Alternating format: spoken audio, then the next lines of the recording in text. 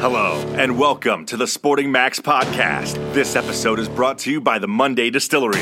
Monday Distillery is a new age beverage company, revolutionizing the way people look at having a night out with friends. We make a sophisticated, non-alcoholic beverages that are sugar-free and full of social graces. Now you can enjoy a good time, love what you drink, and love yourself the next day too. Stay in high spirits, keep a clear mind. Cheers to Monday. And here's your host, Max Becker. Hello everyone and welcome to another episode of Sporting Max, where today we are joined by Collingwood Magpie Steel Sidebottom and Lau Elephants Vice President Matthew Dicker. Welcome boys. Welcome Max, thanks for having us. How are you, Maxie? First of all, Steel, under 18's grand final, 10 goals at Etihad Stadium for the Murray Bushrangers. Talk us through the day. Yeah, righto. Well, obviously being a country boy, I grew up in sort of Shepparton way. So, made the trip down from Shep that morning. Had one of my teammates with me actually in the car who didn't actually play that day. But, made the trip down to Etihad with Mum. And, the rest was history, I suppose. I was lucky enough to get onto a few of them and I think we ended up winning by 70 points. So it was... pretty good day. 2 years after that, you were playing in the drawn grand final against St Kilda. And then the next week after that drawn grand final, you were back at it again for the replay. And you dominated. What was that 2 weeks like? I suppose it was, what every sort of footballer dreams of is playing in a premiership. When I first got to the club that year, we played in a prelim and then, as you said, that was my second year and we're playing in a grand final. So I was very lucky at that early stage and I reckon all the older guys at the time and sort of, around after we won would always, remind me to make the most of it because clearly it doesn't happen all the time. And if I could take my time back, I probably would have, taken in a little bit more because, I suppose the gap between grand finals was like seven or 8 years, so it was a long time. So, it was obviously an awesome couple of weeks. I actually just listened to the drawn grand final and Triple M the other week, so it was good to listen back and relive a few of the memories. Do you think you'd appreciate it a lot more now? Yeah, no doubt. And I think when we made the grand final in 2018, I really made sure that not even just the grand final, but the whole sort of finals experience that I really embraced it all and almost sat back at times and, took everything in. So although it was unreal to win the grand final, I think that 2018 sort of final series for me was probably the most enjoyable bit of my career. What was the atmosphere like in the locker rooms after that drawn grand final game? Yeah, it was bizarre actually because we didn't actually go back into our normal rooms. I think our proper rooms got flooded with sewage and stuff, so we actually had to relocate into a different set of rooms. So we didn't actually spend too much time in there. We sort of got our things together and then went straight back over to the Holden Centre and started doing recovery because, clearly we had to play another game next week. So there wasn't too much sort of sitting back and chewing the fat about it. It was almost, the results happen and we're moving on. We've got to go again. In your 2018 Copeland Trophy winning speech, you thanked the Lau Elephants Football Club. We're lucky enough today to have the vice president of the Elephants here, Matthew Dicker. How did the Lau Elephants in Southeast Asia inspire you? Me? Oh, sorry, I thought you asked. The Big Dick being a mate, obviously, spent a lot of time in Laos working, and I think they went over to the Asian Cup, I think it was, to play footy over there, and he posted me over one of the Lao Elephants jumpers to wear with pride, and obviously didn't see much Dick, so I thought I'd give him a little shout out in the speech. Yep. I heard you played for the mighty Tallyrootna Demons as a kid. What was that experience like? Yeah, so I grew up in Tally and I only actually played the 2 games for Tally. So they only had under 18s, and I think when I wanted to start playing club footy, under 18s was probably a little bit old for me. So I travelled down the road to Kingupna. Yeah. They're called the Roaders. You probably wouldn't have heard too many clubs with it's like a mascot. There used to be a road where the ground used to go, so that's why they're called the Roaders. So travelled down the road and played there for until I got drafted. So played 2 games at Tally and would have played, 100 plus down the road at Kingup. Tell us a bit about your childhood and growing up. What sports did you play? What was it like? And how many siblings did you have? Yeah, so I'm the youngest of 5 boys at home. As I said, lived in Tally. Our backyard backed onto the local footy oval. So whether it was footy, cricket, golf, whatever it was, tennis, we had a basketball court in the backyard. A trampoline. I think the mat was taken out of it, so that could have been used as soccer goals. I think anything outdoors, we gave it a crack. So it obviously got very competitive, being 5 boys, all up against it. But I guess those early years have, shaped me to become the person I am today. So, tell me about when you realised you could make a career out of footy. Good question.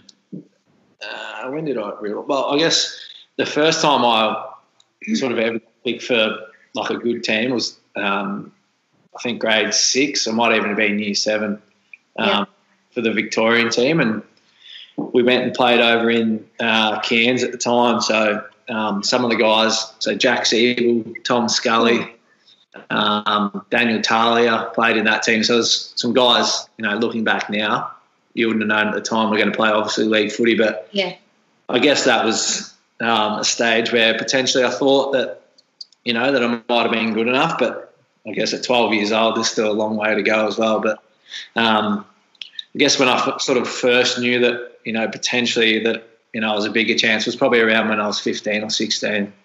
Yeah. What was the journey like for you to the AFL from your junior years through to your senior years? Well, a very enjoyable one, I think. I think, going through school and stuff as well, like, I wasn't the most academic kid, but I used to love going to school just to the social side and hanging out with mates, having a laugh. So I guess that was sort of my whole, school days, and up until I got drafted, it just was about having fun. And, it probably wasn't until, that first year of the Bush Rangers where things started to get a little bit serious and you had to start making decisions that, put your footy first, whereas, at times before that I hadn't had to make that decision. And, like 16 and 17-year-olds, you start getting on the drink or whatever. So, you got to make those decisions and put your footy first. So, but as I said, it was a very enjoyable journey. And, I guess when you get to this age, everyone always says they'd love to go back to their sort of high school days and live out their life again. And I'm no different. I had a, awesome upbringing, and very thankful for it. What's your game day routine or schedule like? What do you do the night before and also on game day? So night before, usually just have a big bowl of pasta and some garlic bread. Nothing too special. Not a good cook like the Big Dick. But yeah, just some pasta the night before. That's about it. Usually, I like to watch the footy if there's a game on before hours. And then game day, I try not to have too much locked in place. I think it can do some blokes' head in if they're sort of worried about what they're doing. So I try to keep it pretty free flowing. Try and get out and take the dogs for a walk before obviously hydrating and things. But I guess I'm pretty relaxed. I don't really get too nervous before games or anything. So I just try and relax and I suppose not waste too much energy until I get to the game. Do you or one of your teammates have any unusual match day rituals like when you're at the ground? Not really, no. when the old ones, some blokes wear the same underwear and things like that. But or maybe Adzi Treloar he might watch The Simpsons maybe before a game, and then every time he has a shower, he shaves his left leg before his right leg or something like that. But there's not too many these days, I think. Yeah. Tell us about Scott Pendlebury. What's he like? What makes him a great captain? What's Pendle's like? I guess he's the ultimate professional. So everything he does to the best of his ability and probably better than anyone else. Whether it be, I don't know, your weights or you've been asked to watch vision, whatever it is, he's always a lead at it. So you'll never see him sort of slacking off or taking the easy option. He's always leading, and I think his best quality is that because he does all of that, he always performs when it counts on game day. And I think when he does that, he just gets guys that gravitate and want to follow him and, do the same things that he does. And, I would say that he's probably the best player that, I've been lucky enough to play with alongside for, a lot of my career as well. But there's no surprises why he's so good because it's just the ultimate professional, and he puts in probably more than anyone. So, what's Nathan Buckley like to have as a coach from like a player's perspective, and what's his advantage over the other coaches in the league? It was a tough question because really I can't answer about the other coaches, but from what I can take and what Bucks does for us, I think even sort of footy aside, he's probably the most caring bloke that I've come across in my time. I think he puts you the person before the footy player, which is great because footy's only a small part of your life, and he always says that he wants the person that walks in the club at Collingwood to be a better person than what he was. So I think his best attribute, although he's got a few, would be how much he cares for all his players and all the staff at the footy club. But and I guess like his coaching ability, he's obviously a young player. So at Collingwood, we're very lucky with the coaches we've got. We've got obviously Bucks. We've got Robert Harvey, who is just as good as Bucks. You can say, if not better, Robert Harvey. Not Robert Harvey. Brenton Sanderson as well, who was a Geelong captain, I think. I'm not sure if he premiership captain, but definitely played in a premiership, I'm pretty sure. And we've even got Scott Selwood, who's come across from Geelong this year as well, and even Anthony Rocker's the ruck coach. So, Matty Boyd, who's a premiership player as well at the Dogs. We're very lucky to have the resources we have around us. So, do you think that the hubs would work if they had them in Shep? Or do you think there would be too many loose units there? I don't reckon they would work in Shep, to be honest. There'd be too many blokes probably trying to break in or break out. But, it probably looks like we're going to maybe go into a hub at some stage. But, we'll just wait and see how that unfolds, I suppose. What are your thoughts on the hub? Well, I guess people are going to have to make some sacrifice, whether you like it or not.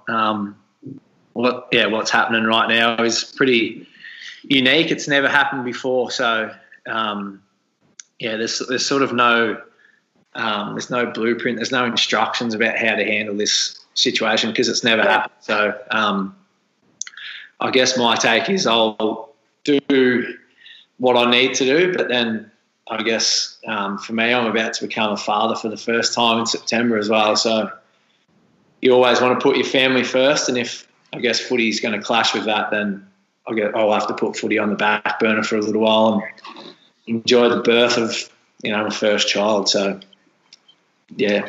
Hey guys, quick mention about Monday Distillery, who have come on board as a sponsor of this podcast. Check them out at mondaydistillery.com. They provide non-alcoholic beverages, perfect for athletes and people looking to make the right choice about what you put in your body. Cheers to Monday. We've got a question from a listener, Xavier. Hi, Steele. What's it like playing in front of an Anzac Day crowd?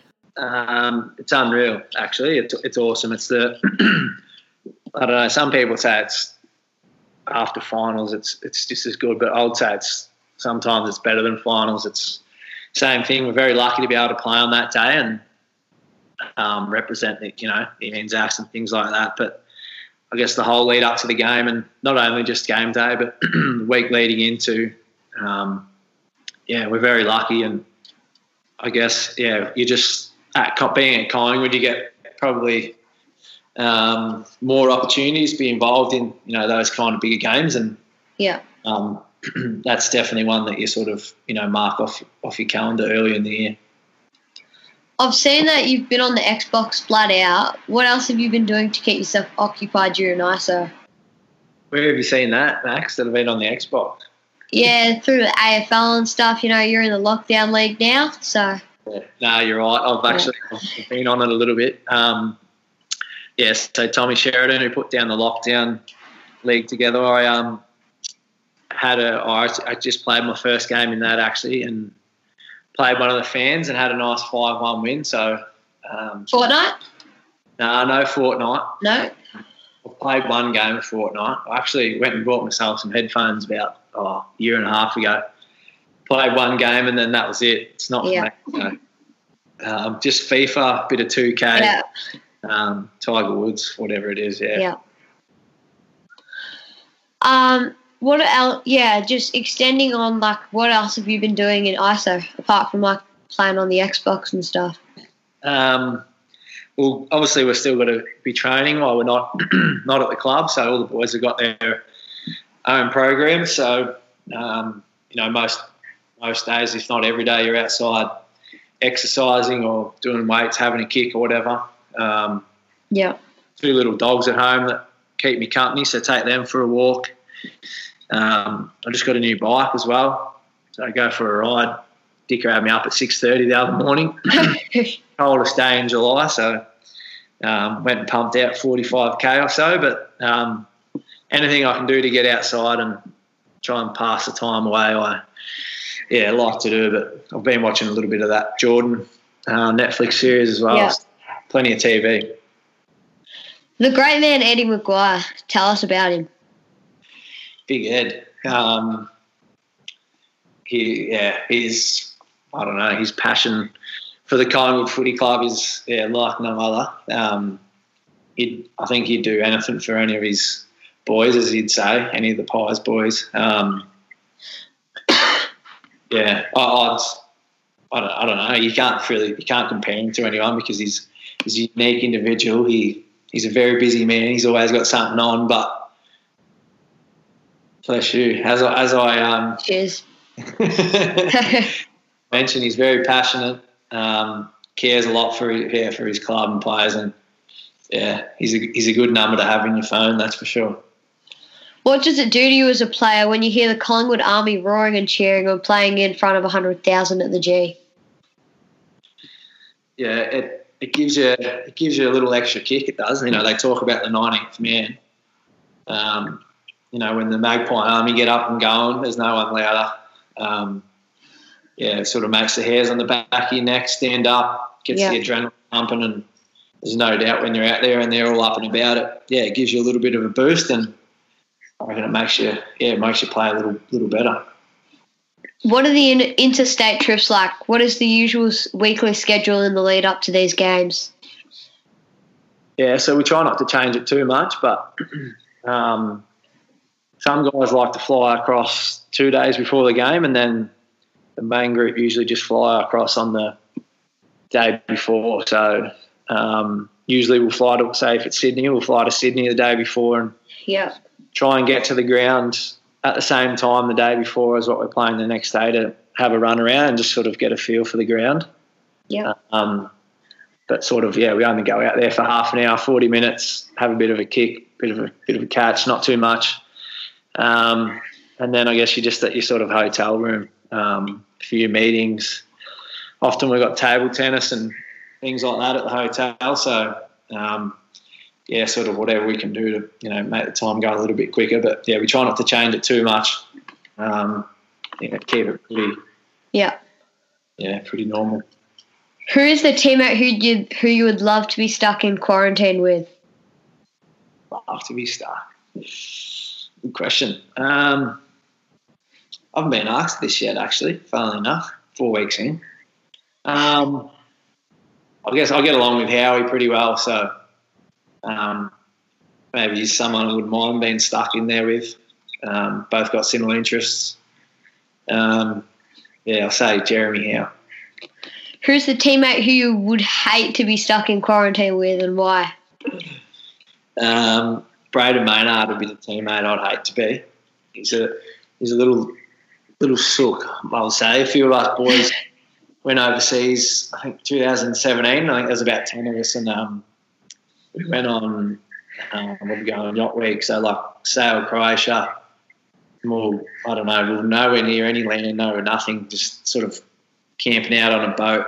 And I think he almost started crying because he just wanted to go home. He was missing his family.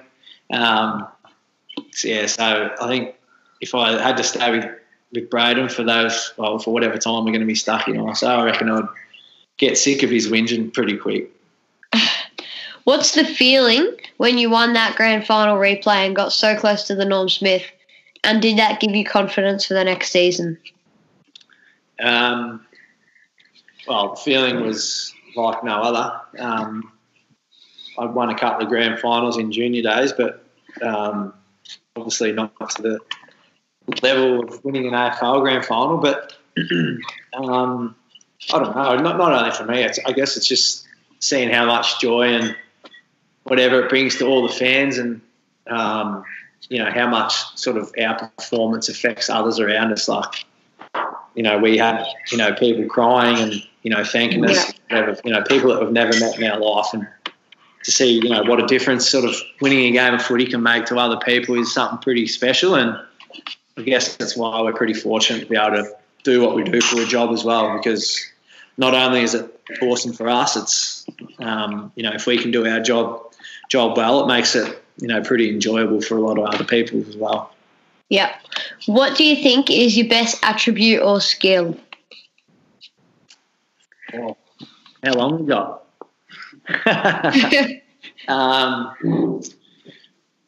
Good question. I don't know. Maybe I think I've got a good knack of sort of reading the play, so knowing where to run at the right times. Yeah. That could be one maybe. Who is the toughest opponent that you have had to match up with in your career? I've also had a couple, but in my first year, actually, we played against the Swans, and I would have been about 70 kilos, I reckon. I think we were losing at half time, and Mick, after half time, told me to go play on Brett Kirk. And he was probably old enough to be my dad at that stage, so he was bullying me around and throwing me around. I don't think I lasted too long on him, and then I actually got dropped the next week. So early days, it was probably him, and then, I don't know, sort of the last maybe few years, someone like Liam Picken, I think. He's got, the better of me a couple of times, so, yeah, it's to name a few. Who is your favourite player in the AFL to watch?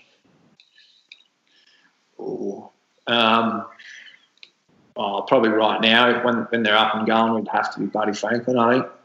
Yeah. I've actually been playing against him and got a pretty good view of him tearing us apart a few times. But, he'd definitely be up there with one of my favourite players, yeah.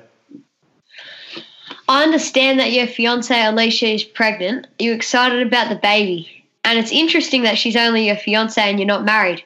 Planning on a shotgun wedding?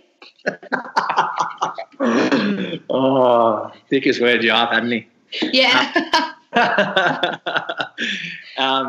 So Alicia and I have been together for, I don't know, I think we're coming up 8 years now. I've just been waiting for the right time to put a ring on it. But, yeah, I finally grew a set and asked her to marry me. And then, found out she was pregnant in January the 3rd was actually the day that we found out. So to answer your question, I'm excited. I'm very excited. I can't wait. She's halfway now, just over. So got another little bit to go, but I'm looking forward to being a dad. Final question for the day, Steele. What would be your advice to any young aspiring kid who wants to be in the AFL? Good question.